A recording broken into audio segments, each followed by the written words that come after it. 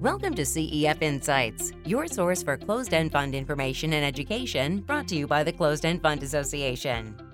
Today, Paul Blomgren, Client Portfolio Manager, Doug Baker, Portfolio Manager and Head of the Preferred Securities Sector Team, and Brenda Langenfeld, Portfolio Manager, each with Nuveen, will discuss the challenges the current market environment presents to income-oriented investors and the potential for strategies featuring preferred securities to address these challenges.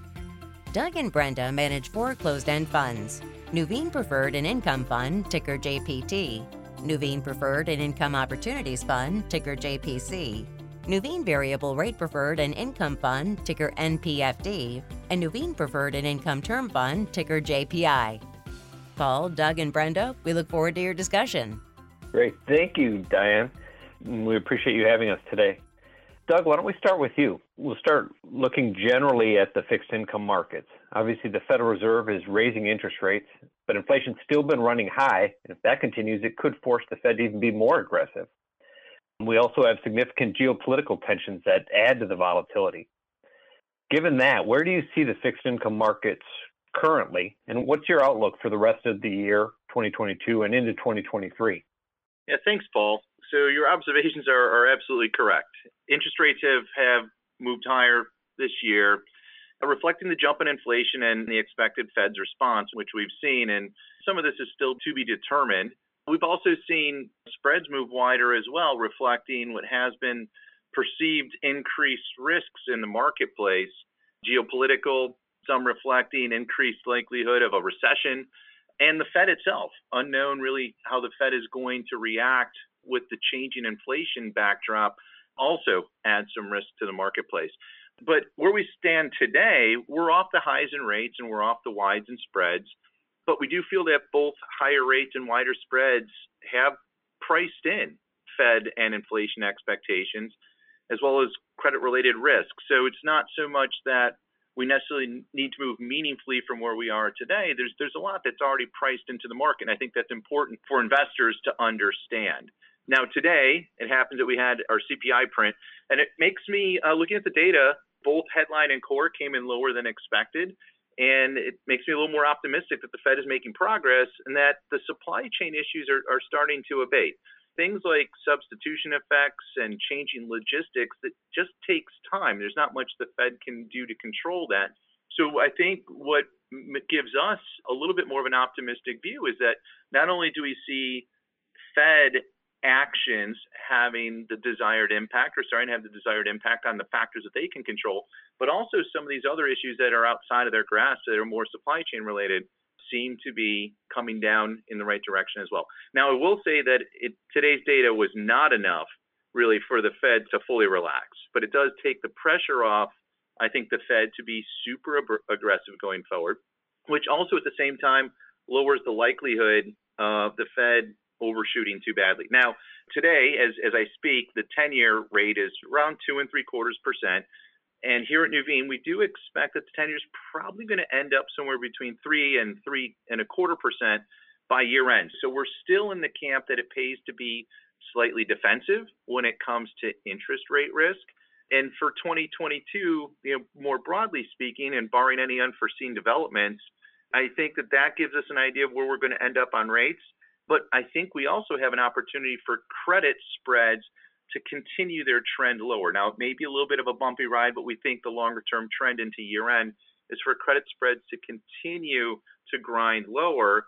And I think that we also might have some technicals in place that can help with that. We've had a tremendous amount of new issue supply, not just in our market, in the preferred market. It's been a little lighter there, but more broadly speaking in the investment-grade bond market. And that's just put pressure on spreads to remain elevated across all of fixed income. And our outlook and the street's outlook is that new issue is likely to slow down going into the end of the year. So we do feel that technical will also add to what seems to be a little bit more of a constructive backdrop to bring these credit spreads lower. Now, for those that are concerned about a recession, either towards the end of this year or in the next year, I think one thing to keep in mind is that the starting point is very stable, in our opinion. The consumer and consumption, again, accounts for about 70% of domestic economic activity. The consumer's in great shape. They're still sitting on elevated savings that they built up during COVID. Those that want a job seem to have a job. and many people have improved on their jobs. The underemployment rate has dropped dramatically. So we do feel that our starting point, and that's really key for a recession on how severe it's going to be, is pretty stable. Now, that being said, obviously recessions aren't great, but we do feel that it's likely to be less severe than maybe some are concerned about. Now, for 2023, that's a tougher question. That's a bit further out, and it gets a bit difficult to really have conviction in calls. But that being said, and assuming that credit hasn't really retraced its full spread widening that we've seen year to date by year end, I expect there will still be opportunities in credit, in the preferred space in particular, and that towards year end, hopefully we have a better view on inflation and it's better contained so that interest rate risk is more of a measurable known. And so I really think when it comes to 2023, again, it's hard to have conviction, but maybe we have a discussion at year end 2022 and reassess really where the opportunities and the risks lie then.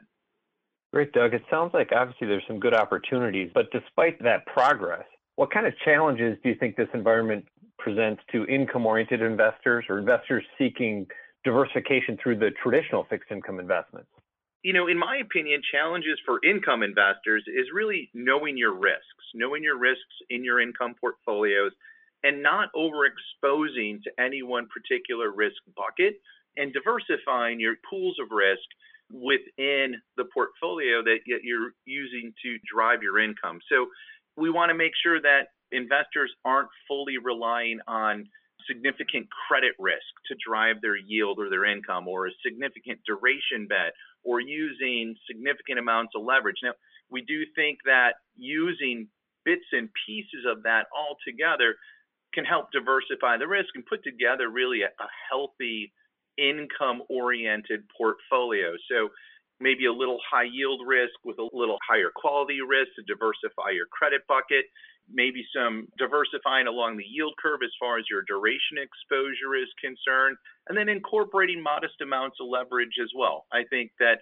when you put together a portfolio that has really exposure to those different risk buckets and not taking a focused, concentrated bet on one of those individual areas is probably, in my opinion, the safest way to go. And then as one of those buckets underperforms or outperforms over time, you can reallocate within those risk buckets. So really, long story short, it's really understanding what risks you're taking in your income portfolio to generate that income, and just making sure that, you know, if you are taking a quote unquote bet within that allocation, that you understand it, and more importantly, that you don't accidentally have exposure to a particular risk bucket unintendedly. Great, that makes a lot of sense. And Doug, given the unique insight and understanding you and the team have of preferred securities, can you talk a little bit specifically about how an exposure to the preferred sector provides a degree of diversification of portfolios that investors might not get from traditional fixed income? Yeah, I think preferreds for sure offers diversification to an overall portfolio, especially for a portfolio that otherwise doesn't have an allocation to preferreds. We have a lot of unique characteristics in our space that you don't necessarily find elsewhere. We have high concentration to financial services, in particular banks, which is a risk, but also we feel in this environment is also quite a compelling attribute, given that banks are really the primary sector, or is the primary sector, that's going to benefit from a rising rate environment. And given that most of our issuers are banks and insurance companies, those two sectors are about 75% of our issuer base in the preferred market. Those are typically highly rated issuers, and kind of on average in the mid single A area at the senior level. So preferreds do offer kind of that solution that's high quality. Now, we also have a unique, risk exposure as well, in that most of our securities are subordinate. So that provides typically a risk profile for a lot of investors that they may not have in their portfolio. And then there's this dynamic where we do toe the line between debt and equity. Some of the securities in our asset class technically are on the equity side of the balance sheet for the issuer, and other structures are on the liability side.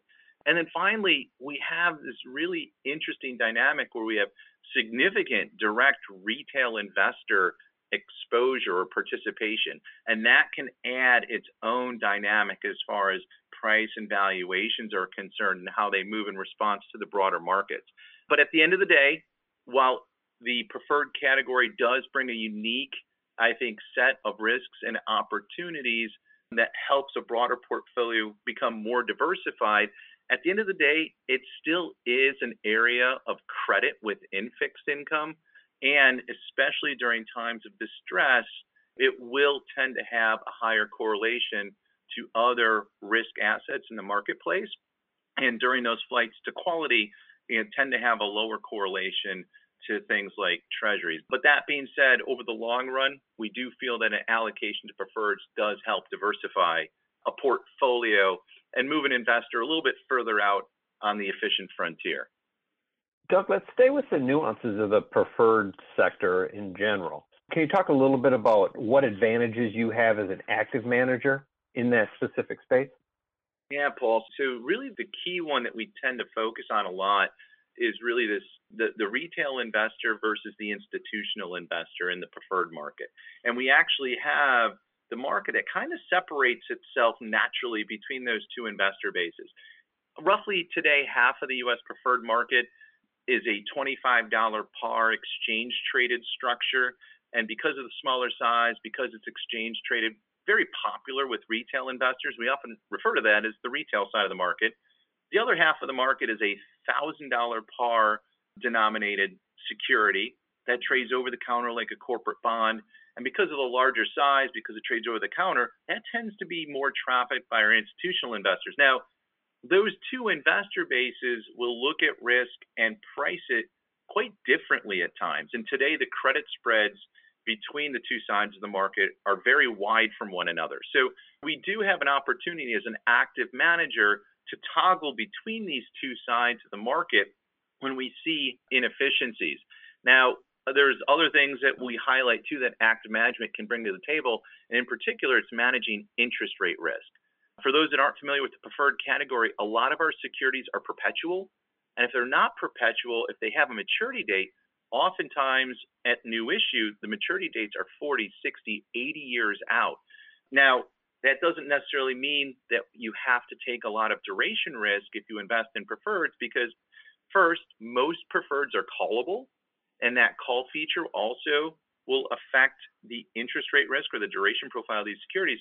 But there's also a large population of securities that have what we call fixed to variable rate or variable rate coupon structures.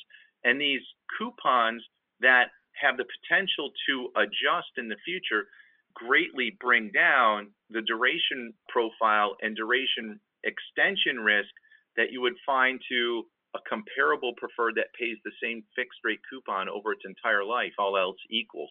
So we here at Nuveen, as active managers, one of the things that we do focus on is taking conservative positioning when it comes to interest rate risk. And we accomplish that primarily through the structures that we own, and we focus primarily on those adjustable rate coupon structures across our strategies. So I would say is that there's a lot of opportunity, not only for an active manager to capitalize on relative value opportunities and mispricing between different segments of our market, but also to help manage risk actively, and in particular, interest rate risk for investors in the preferred category. Great. Thank you, Doug. We'll come back to you in a second. Let's turn to Brenda here. Brenda, we mentioned that the four closed-end funds you manage, JPI, JPC, JPT, and NPFD, that all focus on preferred securities. Obviously, from a broader perspective, all of these and our preferred exposure in general give us exposure across the globe. But more specifically, how would you expect preferreds to perform going forward, given that outlook that Doug just talked about? Thanks, Paul. Yeah, fundamentally speaking, banks are very well positioned. They had a very strong 2021, and like you said, this is globally. So we are not expecting, if we're looking for, recession in 2023, this will not be a repeat of the financial crisis. And as Doug laid out, there's this appetite for higher quality. So you get that through the asset class via the sector being banks, the largest exposure there, so high quality issuers. but also within structures. So higher quality structures, what we deem to be higher quality structures, whether it be a higher upfront coupon, a more generous reset spread for those fixed to variable structures, with the backdrop that the banks are very well positioned from a capital standpoint. We would expect those securities to perform well in a shallow recession type scenario. If rates continue to rise, and even if we stabilize where we are currently compared to where we started the year, so we expect to see continued outperformance of those fixed to variable rate securities. So that is fixed to fixed rate, fixed to floating rate, and even securities that have now moved into a floating rate period of their life. Also, as more clarity and stability arises, we have that potential for spread compression that Doug laid out earlier. So we are in a very attractive position for some spread compression. Flipping to technicals, supply has been very limited so far this year, specifically in preferreds, and we expect that to continue. So that is another tailwind for the asset class. We've already mentioned the strong capital levels that you find banks. So there really isn't much capacity or need to outright issue capital securities for the banking sector. The focus will continue to be on refinancing activity, but with the market rates moving higher this year, there aren't as many securities that make sense to refi from the bank's perspective. It's more economic to allow securities to remain outstanding and perhaps move into that floating rate period of their life if it's fixed to variable rate.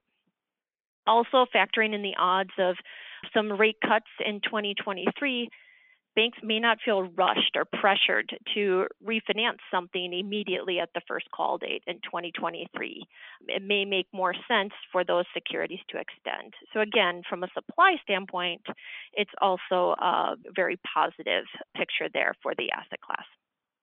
Great. Thank you, Brenda. Given that, such a broad global market, can you talk to us a little bit about the process you use to sort of distill that down into a workable set of potential investments? Certainly. So we focus on the three major segments of the capital securities universe. That would be that $25 par or the listed securities, the $1,000 par preferred securities, as well as contingent capital securities. And really our process is agnostic among those three major segments. So first, we take a top-down focus on highly regulated industries, banks being our largest exposure in our portfolios, but also the largest component of the universe.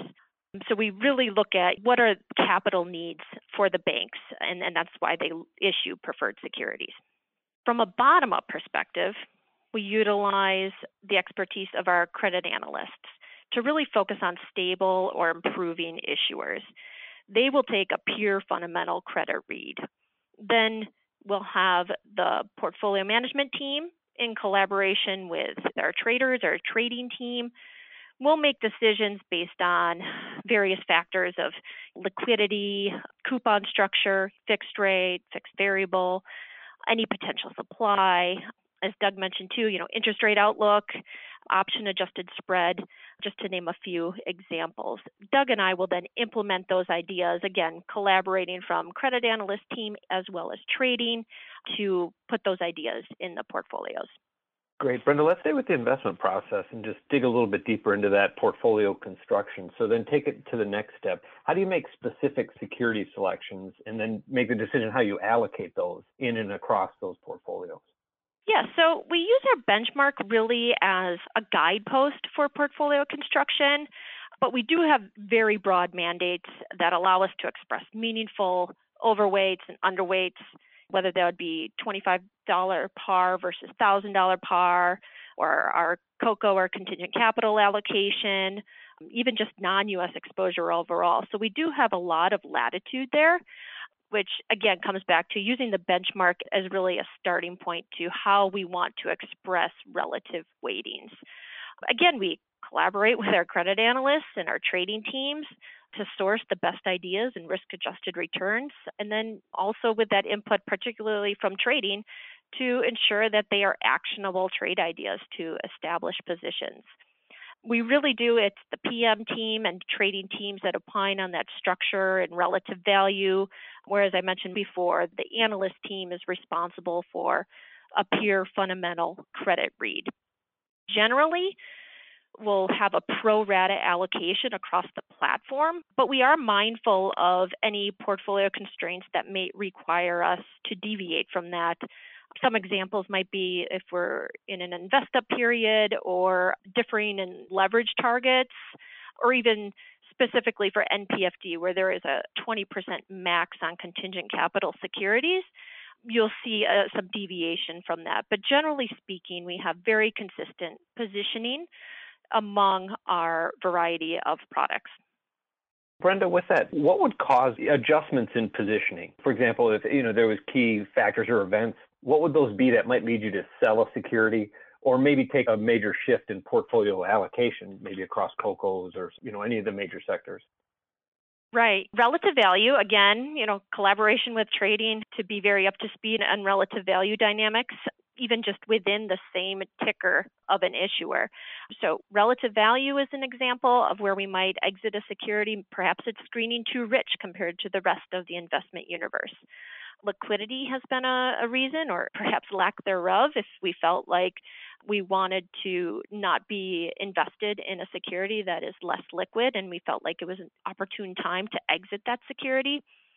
Specific to a credit, if we have a deterioration in credit, so a credit analyst gives us a refreshed read that something has changed meaningfully for a specific issuer. Other examples of where we've sold securities is geopolitical events. So that could be within a country due to elections, that could be within a region. Those are some other examples of where we've exited some positions. And finally, from a technical standpoint, and this is where, the highly regulated bank sector and coming out of the financial crisis, where transparency is better than ever for not only preferred investors, but credit investors overall. We have a much more transparency in terms of what expected supply would be from issuers. So it might be that we would sell a position ahead of anticipated issuance from the same issuer. Great. Obviously, all the funds you run, Brenda, are managed somewhat differently and have nuances. But can you talk to us, sort of maybe give us some general themes around current positioning and where you guys are finding attractive opportunities today? Certainly. To start out, JPC, JPI, and JPT all have the same blended benchmark and generally the same portfolio parameters, especially high level. The inception dates, of course, do differ, so they were each invested up in different time periods. JPC has the longest track record, and it is the largest of the three. JPC and JPT are both perpetual funds, whereas JPI has a 2024 term date. So that may lead to JPI price converging to NAV as it nears its sunset in 2024. So that's a distinction there compared to JPC and JPT. Turning to NPFD, that is our most recent offering. So we launched that in December of 2021. It has a target term of 2034, and it is named Variable Rate Preferred and Income Fund. So currently, 100% of the invested securities have that fixed to variable rate coupon structure. So you'll find an overweight to those coupon structures in our other closed-end funds, but NPFD is the only one with an explicit constraint. So we don't have as much latitude if we wanted to deviate from that positioning in the other portfolios. We don't have that as much latitude in NPFD as the others. There's also that, I mentioned the 20% max on contingent capital securities. So as I said, as you'll see very similar tickers among the portfolios, but generally you'll see a lower absolute allocation to almost all of them compared to those other more seasoned closed-end funds. Finally, moving to the valuations and opportunities. We continue to favor $1,000 par securities over $25 par securities. As Doug laid out, not only based on relative value, so $25 par securities are richer comparatively to a $1,000 par segment on an OAS basis, but also because of the coupon structure differences. So that's where you'll find $1,000 par is where you'll find the bulk of the fixed to variable rate structure. That coupon structure is largely absent in the $25 par space. And another opportunity, while new issue supply has been sporadic in 2022, we have noticed a reemergence in recent months of a new issue concession, particularly compared to 2021. That's given this heightened uncertainty during this year. So we're finding some good opportunities in the, albeit limited, because there isn't much, but finding good opportunities in the primary markets, which is welcome compared to how 2021 priced securities. Great, Brenda. Sounds like some good developments this year, at least optimistically, right? Yes. Let's turn back to Doug here. One last question for you, Doug. How do you see investors using preferred strategies effectively in income-oriented portfolios overall? Yeah, absolutely. So believe it or not, this is probably one of the most common questions that Brenda and I get from investors. Where do I put preferreds? What are preferreds? Are they fixed income? Are they equity? Are they something else? And typically, we have to respond with kind of a mealy-mouth type of answer. So first, if you ask us here at Nuveen, if you ask other firms on the street, they're generally going to consider preferred securities as a segment within the fixed income market. And when you look at families of fixed income indices, that's where you find preferred indices.